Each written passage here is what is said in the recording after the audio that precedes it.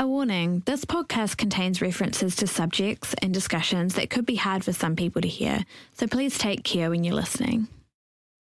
I think for these kids growing up too, like it is, normalise it more. And that would be so good because, you know, I'm 35 and it's just a mystery to me. You know? What, your own vagina? Basically, you know. Okay, imagine being diagnosed with cervical cancer when you're only 27 years old. You're fit, you're healthy, you're a mum. And your daughter hasn't even started school. From Stuff and Bird of Paradise, this is Tell Me About It. The podcast where we take you behind the scenes of our reporting on gender issues. To hear the voices at the centre of our stories. I'm Kirsty Johnston. I'm a reporter at Stuff, specialising in the justice system. I'm Michelle Duff. I'm a national correspondent at Stuff, and I write about issues that affect women and children's lives. And, well, we're both obsessed with the way the system's rigged against women and minorities. And that's what we come up against and what we're trying to highlight in all of our work. I'm Noelle McCarthy. I'm a writer and a broadcaster, and I produce this series. This is episode 2. Today we're talking to Sarah, who's come from Waipokoro, and she's sharing the story of being diagnosed with cervical cancer when her daughter Ratahi was very small. So Sarah's mum, Sandra, is actually an expert in cervical screening, and it was a shock for her when her daughter was diagnosed. So it's 3 generations of wahine Māori today talking about the impact of cervical cancer on their whānau. So you've been working in this area of women's health for ages, Michelle. Can you tell us briefly what we need to know about sort of the overall system? Okay, so cervical cancer is caused by the human papillomavirus. Love how you say that. It's, quite exotic sounding. But in reality, it's the most deadly strains of it can cause cervical cancer. So it is the only cancer that's preventable, yet about 160 women get it every year in New Zealand and about 50 die from it. So earlier this year, Kiritapu Allen shared her diagnosis of cancer on Instagram. And since then, it has been announced that there is a new self-test that is going to be funded that, can help diagnose cancer. That's great, but I guess my question is, why has it taken so long? And this is a question you've been asking over and over again in your reporting, right? Just banging on about it. Yeah, I mean, it's like sort of a broken record situation at this point, but why? What's the status quo at the moment? Like, how do we test? Yeah, well, since our screening program was brought in, the standard, or the testing for cancer has been the smear test. So, you know, the little duck bill. Love that when you just hop up on the bed and then they're like, hey, we're just going to ratchet you up here. Just like your car at the mechanics. Yeah, so that's how we've done it so far. And there is a better way of doing things, though. You know, shock horror. Weird. Surprise. Is this possible? So since around 2015, we've known that there's a better test for cancer, and that it's called a self-test, and the way that it is done either by the doctor or the person who needs it done is it's sort of just like you put on an applicator like a tampon, and it's that easy.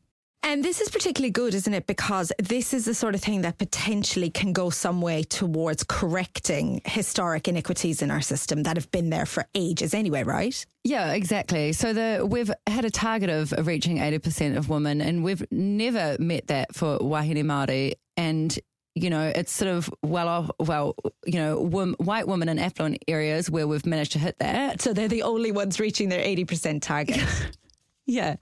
But other than that, it's really unfair for Māori women, for Pacifica women, and, you know, wahine Māori like Sarah and Ratahi are less likely to have their cancer picked up and more likely to die from it. And you said you've known since 2015. Sorry, was it 2015 that government have known since 2015 that there's actually a better way of doing things? Yeah, they've had chances to fund this program for years, and they've just turned it down I think 4 years in a row it's come up. Yeah, and I feel like what we've heard about that is that there isn't enough money to fund that. But I think if you read between the lines, they're basically just saying that it's not a priority. So I think actually there's not like a lack of money, because you could argue that about like every single thing. It's actually a lack of political will. And like you say, Michelle, like they've had a few goes at getting it through. But it looks like maybe the next budget is where we might see more funding. Yeah, so it'll be considered again as part of the next budget, or there's been funded allocated towards it. And now they're saying that it's maybe 2023 that we'll be able to get this. Wait, why? Is it take? Okay, I know that's the question, but still, like, why is it taking so freaking long? Yeah, well, I mean, look, that's always the question, you know, particularly with women's That's the health. question she keeps asking. Yeah, Anyway, I'm here. Yeah. I'm on your walker. so who's here? Who are we gonna talk to? So we've asked Sarah to come along and talk about her diagnosis and treatment for cervical cancer, which was 12 years ago now. And her daughter Ratahi has come in with her, and she's 16 now. So Sarah wrote about being diagnosed at the time, and I asked if I could read it out to start the interview. So that's where we're going to kick into it. So Sarah, this is something that you wrote a couple of years after you had cancer. Yep. So I thought I'd just read this because it actually really struck me. And Ratahi hasn't heard it, I don't think, either. So, cancer, cervical cancer, radiation every day, chemo once a week, internal radiation 5 times, blood transfusions, PET scans, CAT scans, you name it, I had it. They were all horrible, and some were more painful than anything I've experienced. At times I felt violated. This is something I wish no one had to go through. But the hardest part for me is what happens to my daughter if I die. How do I explain it to her that mum's not going to be here? She's only 3 and who looks after her? These thoughts are the hardest. And you can't cry or talk about them because that makes them real. You don't want it to be real, so you make a plan and don't think about it again. You have to be in control. If you're not, no one else can go through this for you. I'm a mother. I have a child. And what was it like Hearing that for you, Sarah? Oh, I can't. Well, I've got to admit, I probably didn't remember it all like that. I was quite impressed I wrote that, by the way. But yeah, it is. That's pretty much, yeah, it really was probably the hardest thing. I had to give Rate to my sister for about a week and a half, 2 weeks, because I physically couldn't care for her. So that was probably, yeah, the hardest part, yeah. Had you heard that before? No. Can you take us back to the time in your life when you got your diagnosis, what life was like and what was going on, Sarah? Like I was saying probably before when we talked, that I probably, if I looked back in hindsight, had lots of symptoms, but I was just a single mum working a couple of jobs, you know, busy, active, playing sports, doing all those things. Could probably explain all the symptoms away, I guess. But yeah, and then mine was back pain at the start, and I just brushed that off to, play sport and if you're not as fit, you get a bit injured every now and then.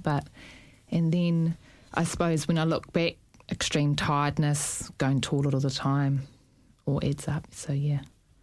Yeah, so you went in and got a smear, or you'd had them before? Yeah, so I've had smears before, but with my back pain, like you go into the doctor and they're like, oh, yep, can't see anything, go to the physio, check that out too, wasn't muscular. Then went back again because it got so, they can give you Panadol or ibuprofen, and then it got to the point where I was just sore all the time. So, like, I remember during the day I was hunched over at work because I was a swimming instructor, and I was like, couldn't handle it anymore. I suppose I got to that point and I went back again to the doctor, and that's when I went for like an ultrasound. Yeah, and she couldn't find it on the outside, so she asked if she could do an internal ultrasound, and I was like, sure. Pretty trusting of the healthcare system, and then she found something. That was probably, December the 2nd, I think, was when that was the first time that I saw something. And then I'd started treatment by February the next year. So it was really quick, and the process was really quick once they found it.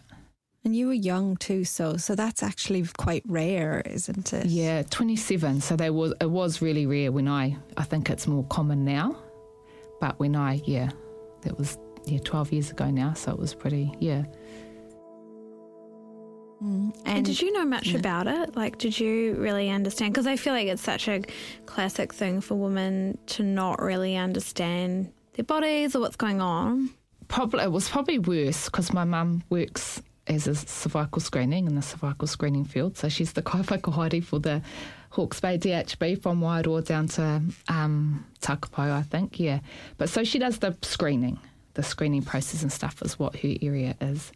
So it wasn't something that I was foreign to, but it was just, I suppose as a 20, you're not really thinking of it. You're not in the high risk category for and you're cancer. fit and you're doing sports and you know getting on with your life. You know, you've got a young child. When once you were in the system and once it had been diagnosed, and you said everything happened quite quickly, did it? Yeah. You talked to me a bit about the treatment when we talked. It sounded grueling. Yeah, I suppose. It's all sensitive, the area down there anyway, and then it is quite intrusive because it's your childbearing property sort of area, you know, that's yours, that you have for, you know. And so I had a cone biopsy back in Hawke's Bay, and then I came down to Wellington here, the hospital here. They were pretty amazing down here, and I had all the other tests and stuff down here. In January, they found out they couldn't operate because it had gone into my cervix wall. So when they first diagnosed me, they said I was a 2B, and then it had progressed by the time they came to operate. And so I was quite probably trusting of the process, and they'd say come to this appointment at this time, and I sort of didn't read into what those treatments were or what those operations were. I just sort of turned up at that wing and did that test and moved on. But it was. Yeah, so that's when I came down here and I had to choose whether I could save some of my ovaries or and delay the start of chemo and stuff, or just choose to go ahead. It's like having a hysterectomy. They said it would take another 8 weeks, so they couldn't say how much it would, you know, grow or whatnot. How do you make that decision? It was probably easy in the sense that I was already a single mum. You were already there. So I was quite grateful for having Date, so therefore that, and then I thought, they couldn't guarantee that it wasn't going to get any worse in 8 weeks. So I just, thought I'd just get on with it. So do you have a full hysterectomy? No, they couldn't operate, but when you have radiation after a couple of weeks, your ovaries stop working. So that was either save some eggs or start treatment. So I just started treatment. Yeah. Do you remember what that decision was like to make? I think it was pretty easy because it was more about probably Rātahi was probably like the guiding, saving force through it. Like I just had to do that. That's what had to happen. And it was very much like how I just he said that was good. You know, I think the doctor said it was 65% was my success rate. So that was pretty much my mindset, and I just did what they said and turned up when they said, and that was just how it was going to happen. Yeah. And even before the diagnosis, you know, before you got sick, you had been having regular smears. Yep, I think I had more than I was supposed to somehow. Eager. I guess Mum. I know. Your mum probably would have had something to do with that, right, Sarah? Get the duck bill out. Yeah. Back for the banter. So I think I'd had them before I had her. I had one before I had her, definitely. And when they did the smear history, that was one of them was a misread from that. I don't think it was it was just an abnormal cell when they went back and reread it. But usually once you get an abnormal cell smear, they will pick you up again the next year. But because it wasn't originally picked up, I didn't go again probably till after I'd had her. I get it. Yeah, because they make them more frequent. They pick up an abnormal one. And the second one was that when after her, I had another misread. And so usually if you have 2 abnormal smears, then you go on to the gynecologist or into and have them done More regularly. more thorough.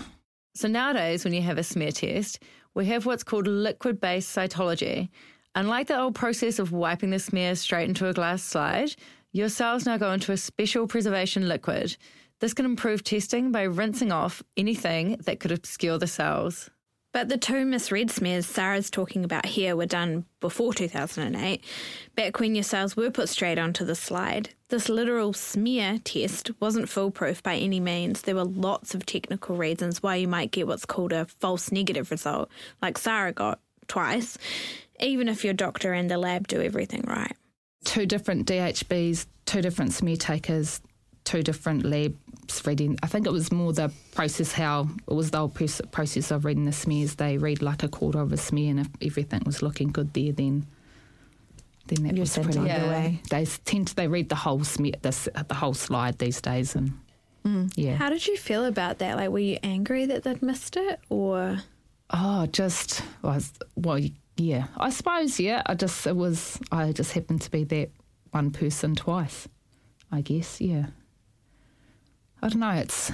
It was about a year. I think they did when I finished treatment, that's when they started to, because of Mum's involvement in cervical screening, they were able to use, she was able to ask if they could do a history check and stuff like that. So it was good to know, probably a bit of clarity about how I did get missed and stuff like that, and it wasn't anyone's fault, but it was, yeah. I suppose I'm here, and so is Rātahi, so I sort of feel not so, but there's lots of people that aren't or that don't have their children, so yeah. And what was it like, the recovery from the treatment that you had? Oh, it's really hard to explain. So radiation makes you feel not normal. For me, it was it wasn't that you couldn't do anything or couldn't do some stuff. It was just not, you just weren't yourself. It's quite hard to explain. For me, you get tireder as the weeks go on. That was just the normal radiation. Chemo was like, it just, it feels like your life's going out of you, but it's quite, bless all the volunteers and stuff that are in the wards up there, because they'd bring you wheat packs and cup of teas and food while it's happening. And would you have to travel? Would you have to travel home to Hawke's Bay?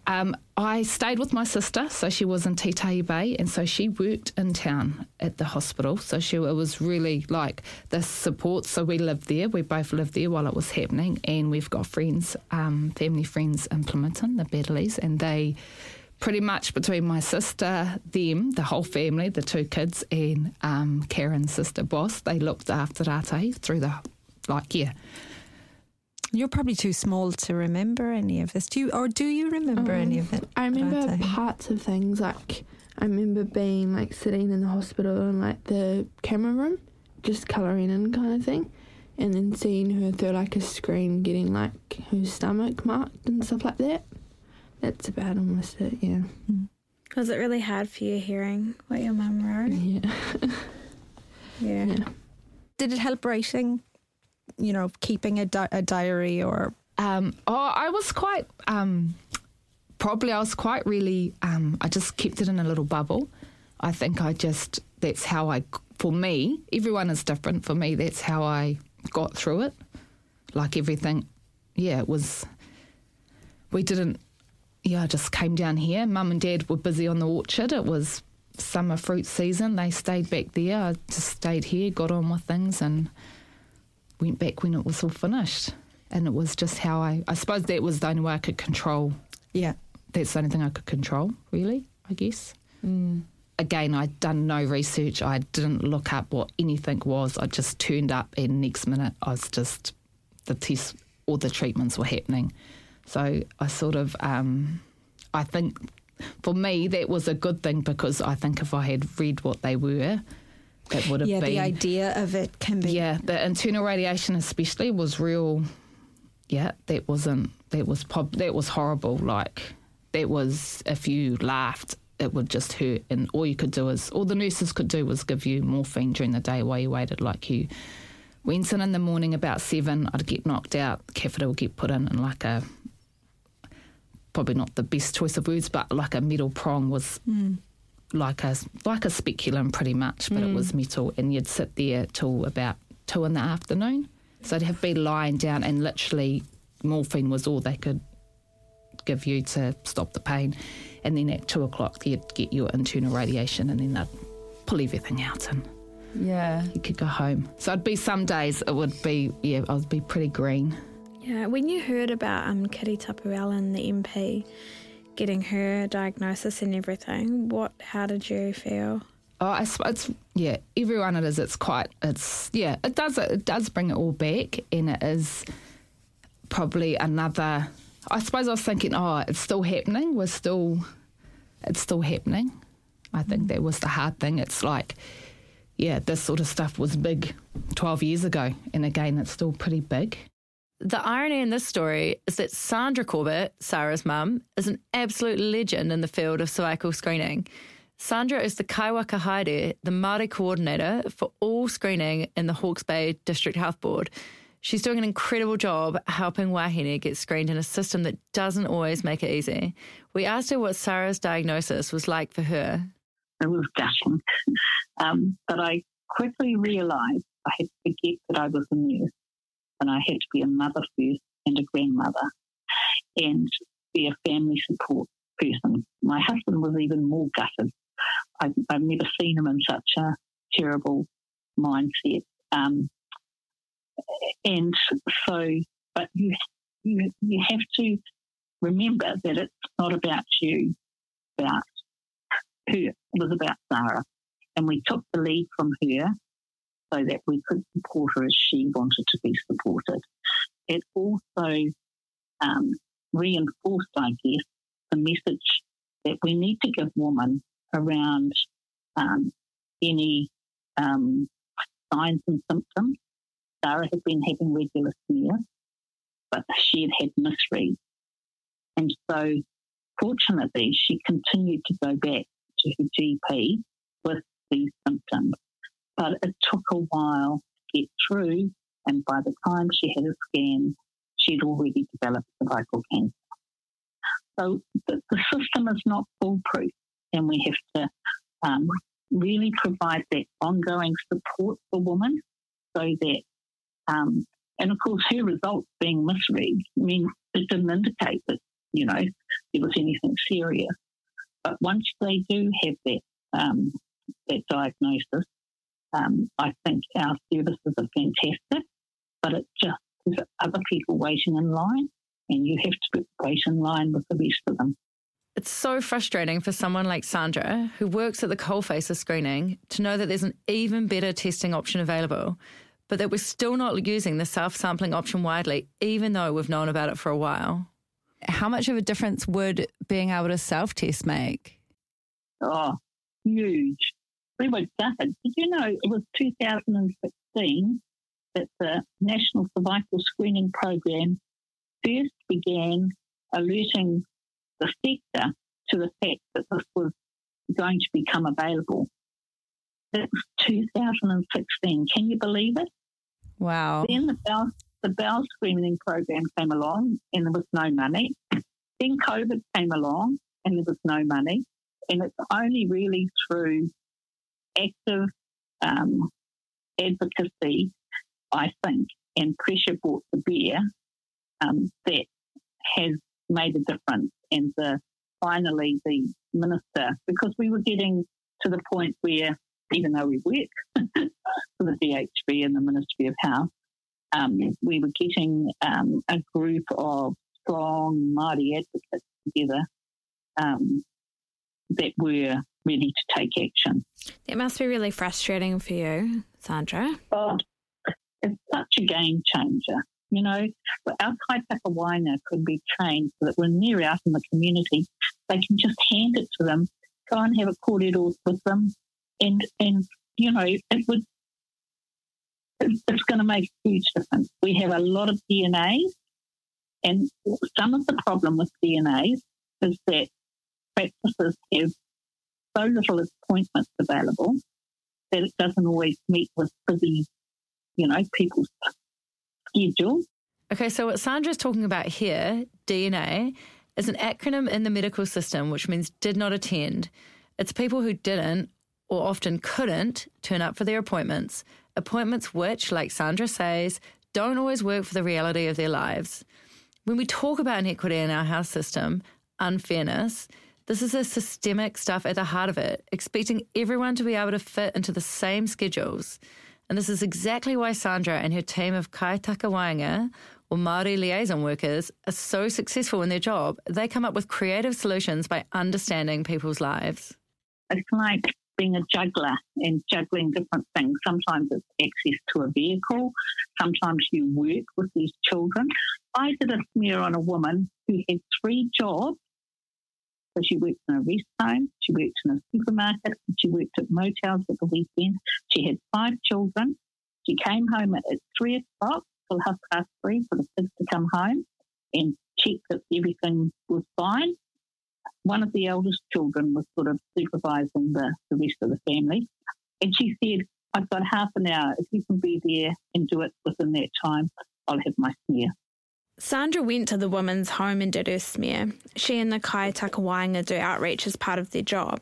But imagine what difference being able to self-test for HPV virus would make to that woman and thousands like her who are balancing their own health with 100 other demands on their time.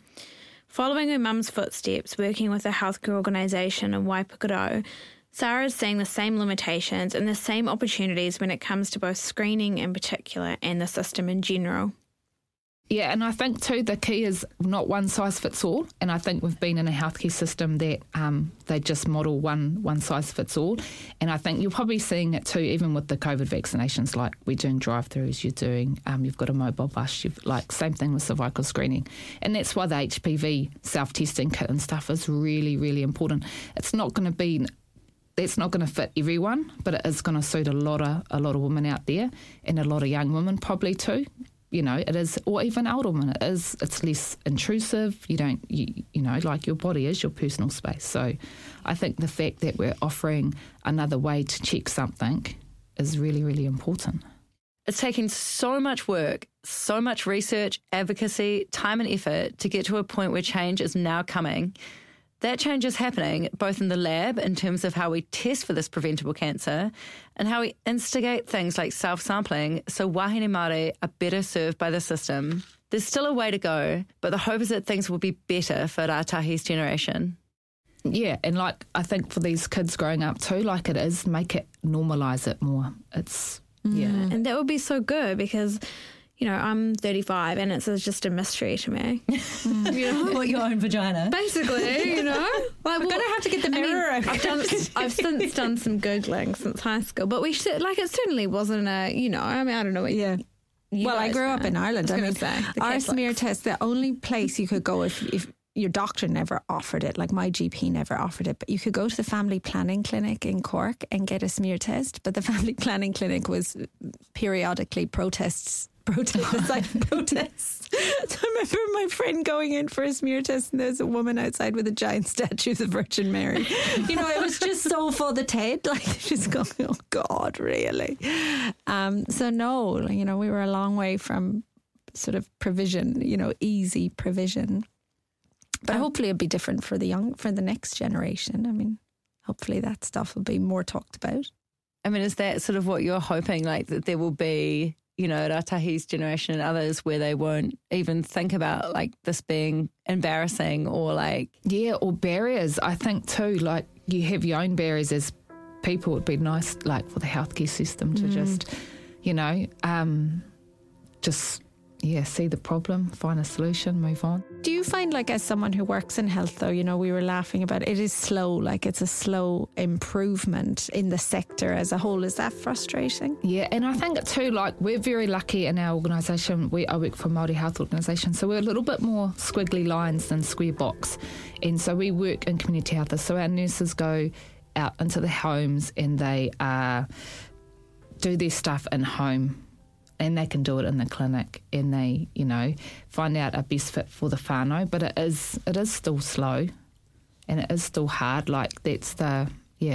And the thing that frustrates me about organisations like yours, which, as you say, you know, it's beautifully put, work in squiggly lines rather than square boxes. I wish your contracts were longer, and I wish you didn't have to do so much paid more. And got paid more, yeah. Because brilliant nurses and practitioners shouldn't have to make that decision. You know, you shouldn't have to say, yeah, I'm going to do this for my iwi and take a 25% pay cut or whatever it is about against market rate. You know, that's exhausting, and that needs to change. You know, it's not fair. Yeah, and quite often they're long hours for the nurses, like most of our nurses, or they drive. Like Waipokoro's a rural area still, and they still drive half an hour out to the rural areas and back and stuff. And if you sort of have to fit in with your whānau, so if they finish work at 5, it has to be after hours, or so it is.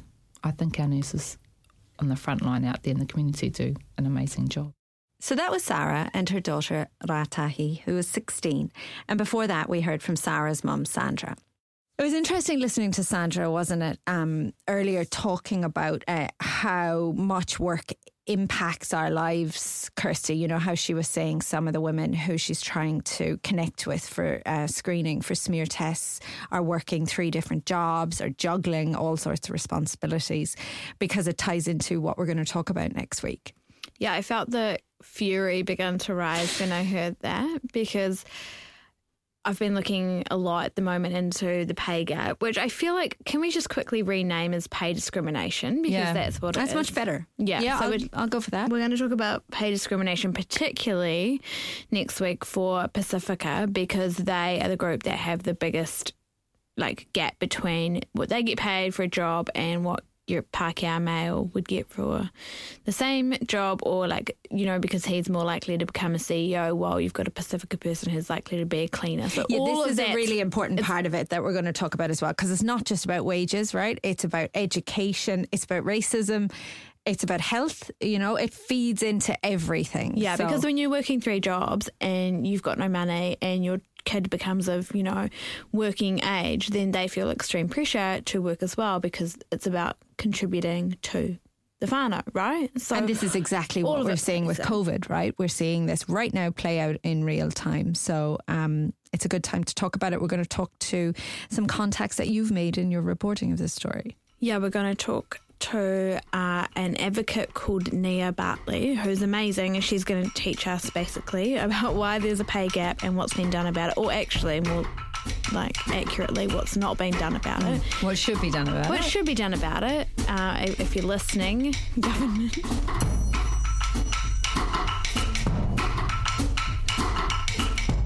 Tell Me About It is made by Bird of Paradise for Stuff, written by me, Kirsty Johnston, Michelle Duff and Noelle McCarthy, and produced by Noelle. Carol Hirschfeld is our executive producer for Stuff, and all of our engineering and sound design is thanks to Phil, Simon and Nicole at Matrix Digital. Our music is with kind permission from Tammy Nielsen, our queen. Tell Me About It was made possible by New Zealand On Air. Subscribe and review us, please, on Apple, Spotify or wherever you get your podcasts. And a special thanks on this episode goes to Dr. Colette Bromhead from Massey University in Wellington for her expert advice around cervical screening. We love you, Colette.